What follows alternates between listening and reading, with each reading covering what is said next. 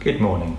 Today I'm reading from the Gospel of Luke, chapter 10, verses 38 to 42, at the home of Martha and Mary. As Jesus and his disciples were on their way, he came to a village where a woman named Martha opened her home to him. She had a sister called Mary who sat at the Lord's feet listening to what he said.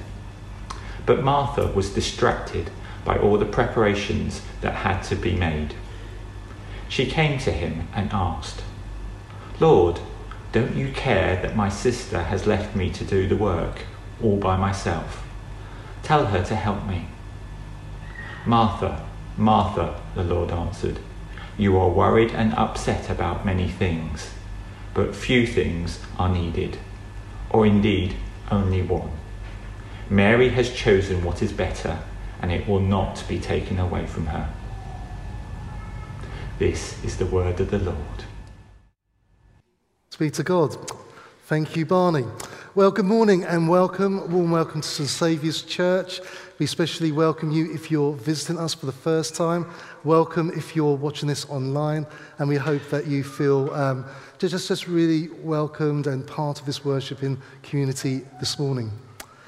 We are continuing this series this morning called Courageous Faith. And if you want to catch up on some previous episodes, you can check it out on our YouTube channel.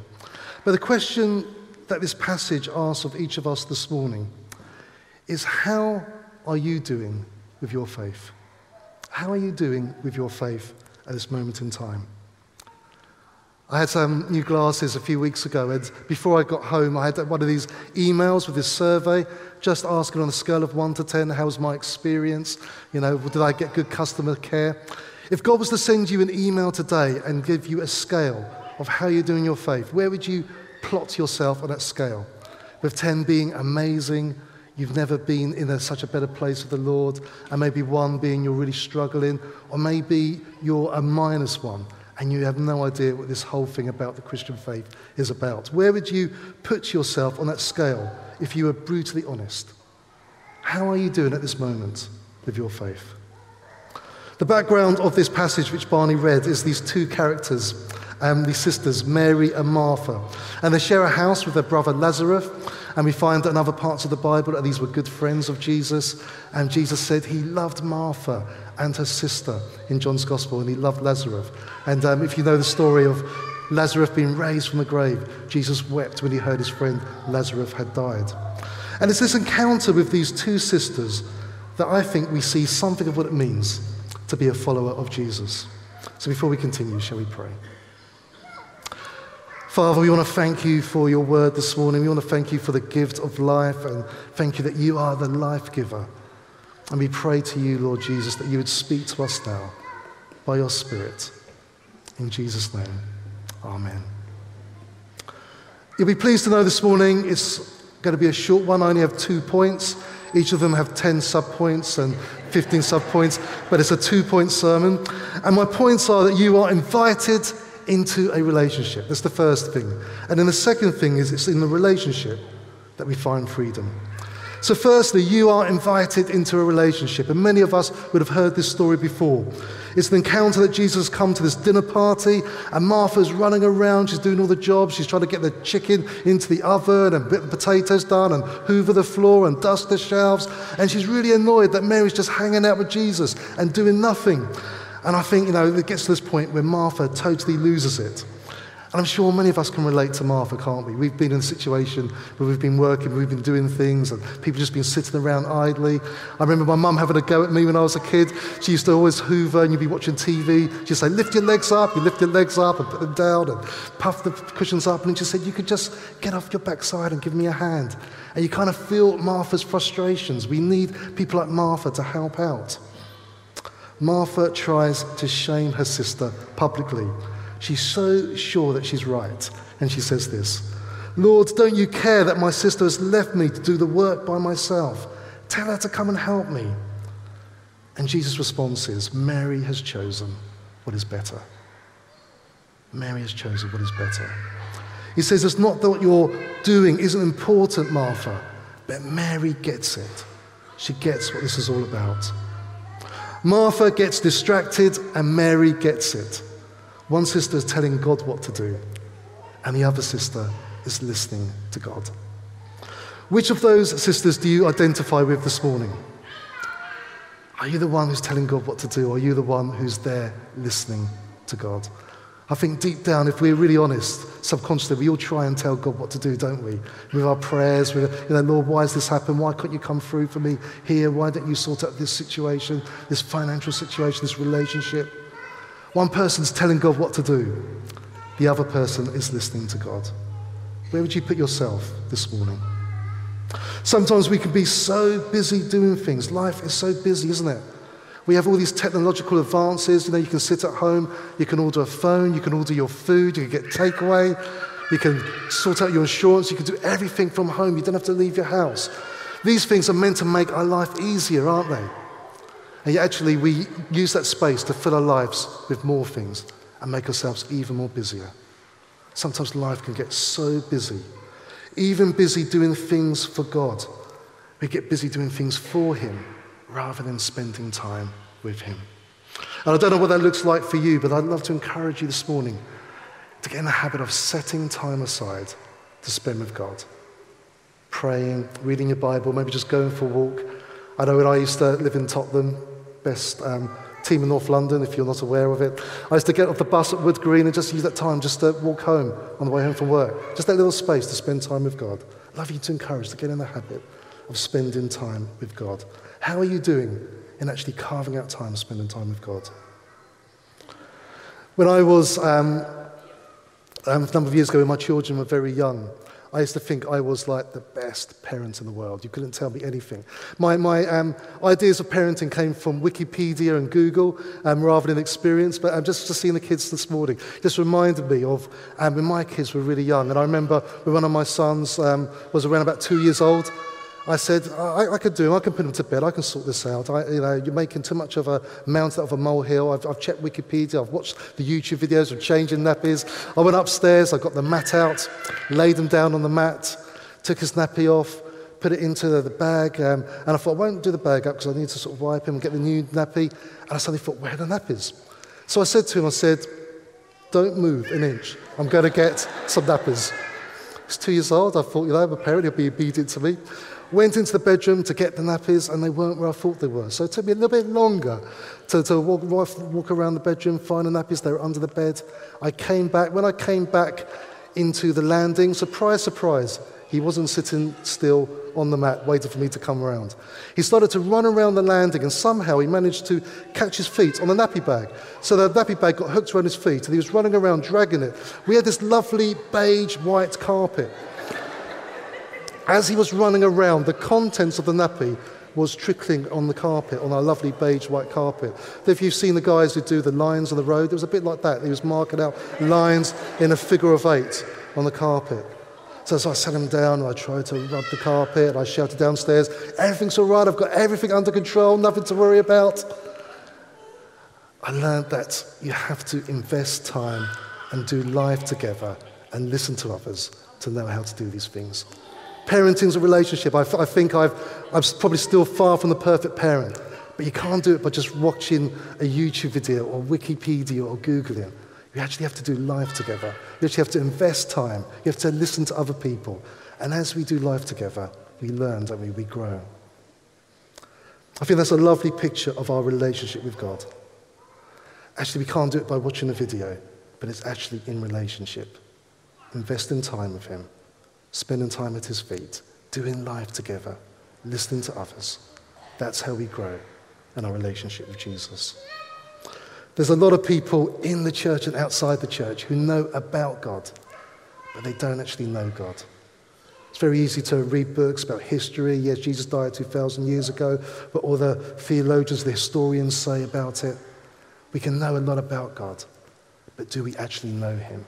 Jesus is inviting us into a relationship. The Christian faith isn't just this set of rules, do this or do that for so many years. That's what I thought it was about. It's about a relationship with a person, and that person is called Jesus. There's something else which is really wonderful that's happening in this encounter. Mary is sitting at the feet of Jesus.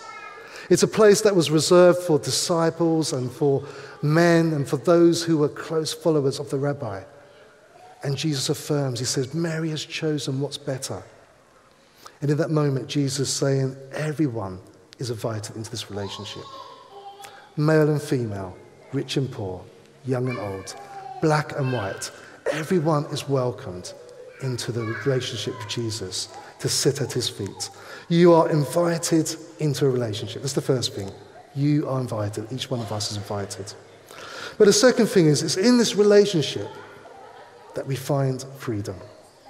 It's in this relationship that we find true freedom and fulfillment in life.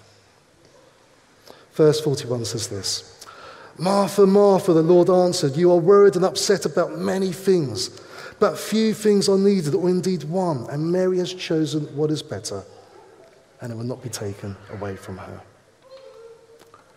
And I don't know what your goal is in life. Maybe it's to have a good job or the nice home, the fast car. Maybe it's to have the perfect relationship. Maybe it's to see your kids grow up and flourish and get married and do well for themselves. Maybe it's just to have a sense of peace and free from worry and anxiety and all the things and all the uncertainties in life. What's your goal in life? The key to dealing with worry and uncertainty and to find fulfillment, Jesus says, is in a relationship with him. The key to peace in the storms of our life is in the relationship with Jesus. Last week, Guy was speaking about the 72. Jesus sends out these 72. And he sends out these disciples to preach the good news, to heal the sick, to set people free. And they come back really excited and amazed as they're praying for people. Things are happening, the Spirit of the Lord's moving. And Jesus says, don't be amazed. Don't be happy or full of joy that the Spirit submit to you. But be amazed that your names are written in the book of life, that you have entered into a relationship with Jesus. Because he's saying that's where it all starts. A similar thing happens in Mark's gospel. Jesus comes down from a mountain, he's been praying, and this man comes up to him and he says, I've been asking your disciples to heal my son and they can't do it. And Jesus rebukes them for their faith, and then he just says, this type can't come out without prayer and fasting. Speaking to your Father, spending time with him. It's all about a relationship. The disciples have got into this habit of relying on a formula, thinking if they do this or that, things are going to happen. How often do we do that? We think it's about a formula. We want a quick fix for all the things that we go through. But it all happens in a relationship. It's not about what we do. It's about Jesus has already done. It's about his grace. It's about what he did on the cross for us. He's already done it. And we just need to come before him like Mary and rest at his feet and receive from him. Mary gets it. It's about adoration, praise, and worship.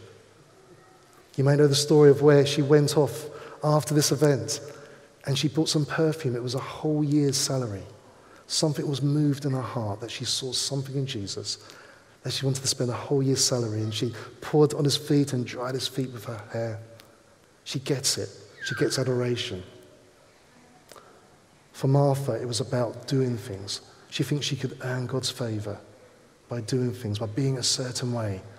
Yet actually none of us are good enough to meet with Jesus. It's because of what he's already done for us, that when the Father looks down on us, he sees Jesus. That's what justified means. Just as if I'd never sinned. When the Father looks at us, he sees his Son, perfect. Because what Jesus done on the cross, it's about grace. Just to conclude this, spending time with Jesus isn't about a feeling, it's about an attitude. Spending time with Jesus isn't about a feeling, it's about an attitude. Earlier on in the week, when I knew I was preparing this talk, I thought, well, maybe I need to spend some time with Jesus myself. Maybe I should be modeling it if I'm going to be telling other people about it. So I went off on Wednesday to a park, I took my Bible and I sat there and I prayed and wanted to receive from the Lord, and I thought I was going to have an amazing spiritual encounter. And I'm able to stand up here this morning and say I saw angels and visions, and God filled me with his peace. And if I'm totally honest, I probably felt a bit more grumpy at the end of the day than I did before I started. I didn't see any flashing lights or anything. I came away really disappointed. I thought, Lord, I preached about this. I spent a day with you. I've got nothing. The next day I got up early, spent time just in the Bible praying. Again, nothing. And then on Friday, as I got up and I just spent some time, just in my quiet time, just reading the Word, I kind of felt this kind of peace came over me. And I felt God was reminding me that this stuff isn't a quick fix. He doesn't want to spend every Wednesday with me. He wants to spend every day with me. It's about us meeting with him every day like Mary, resting at his feet. Not scheduling him into our diary, but saying, Lord, you are the one that's important. You might have heard this phrase, praise God when you feel like praising him. Praise him when you don't feel like praising him, and praise him till you begin to feel like praising him again. It's not about a feeling, it's about us just saying, Lord, we want to come before you. Sometimes we need to press and hold on to him and keep pressing through until we feel like praising him again. And it's in this relationship we find freedom, that our lives can be so busy and we don't take the opportunity just to stop and rest with God.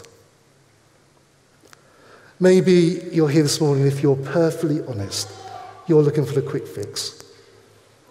Monday morning or Tuesday morning, whatever it is, you wake up, you have that quick time of prayer, and you move on into the rest of your week. God is calling us to slow down, to spend time with him. When he says to Mary, you have chosen the greater thing, and it won't be taken away from you, he's talking about something that's going to last for all eternity. Something that's sustainable. That actually, when we commit ourselves to the Lord, everything else falls into place. Is God calling you today to slow down and to spend time with him, not to squeeze him into your life? Or maybe is he calling you to be bold, to actually say, Lord, I've never even investigated this stuff, but I'm willing to try. I'm willing to actually spend time with you to see if what you say is true. Will you slow down for Jesus? You know, God's love language is time. I don't know if you've done these 5 love languages, you know, gifts and presents and adoring words. God's love language is time. He loves it when we want to just spend time with him, day in and day out. And sometimes you just need to keep hold on and persevere, even when you don't feel like it, and spending time in the Father's presence. And that's when we encounter him. We encounter the freedom of the relationship. And we grow in deeper levels of our relationship with the Father. I'm going to invite the band up on stage, and we're going to pray. And if you're able, would you like to stand?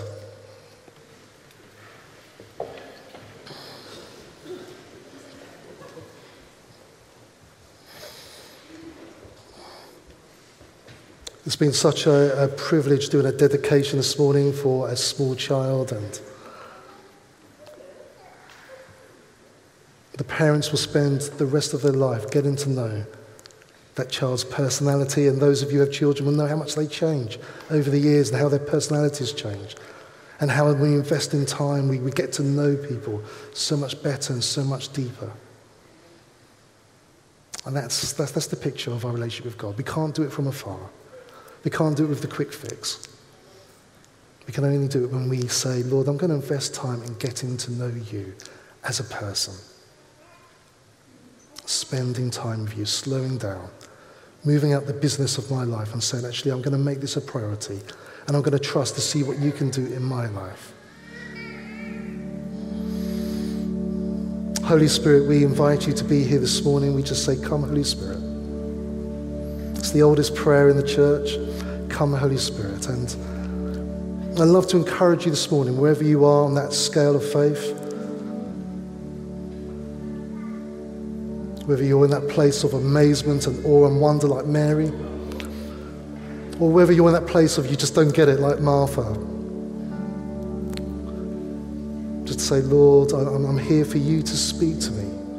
And this isn't about forcing you or manipulation. This is just your opportunity to say, if you want to, Lord, I want to slow down and discover about you. What is this thing? What is this thing that transformed Mary's life? That she was willing to spend a whole year's wages in adoration and worship.